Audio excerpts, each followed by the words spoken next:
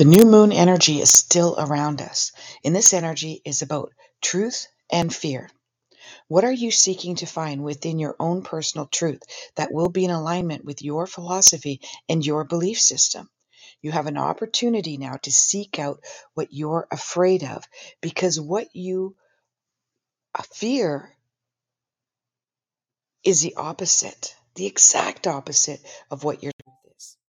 For example, I was talking to a client, and I've been working with her for about 3 years.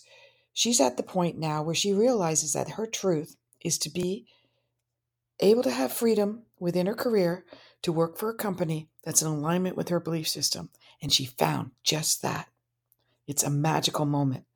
But now she's talking herself out of it because it's not the exact income that she would like to acquire. And this leaves her scared, confused, and empty. So, using this new moon energy, she would look at this is fear that money equals scarcity, confusion, and emptiness. And so now, if she does the exact opposite, which is to follow her truth, which is this job that aligns with her, then the fear will disappear and the money will follow.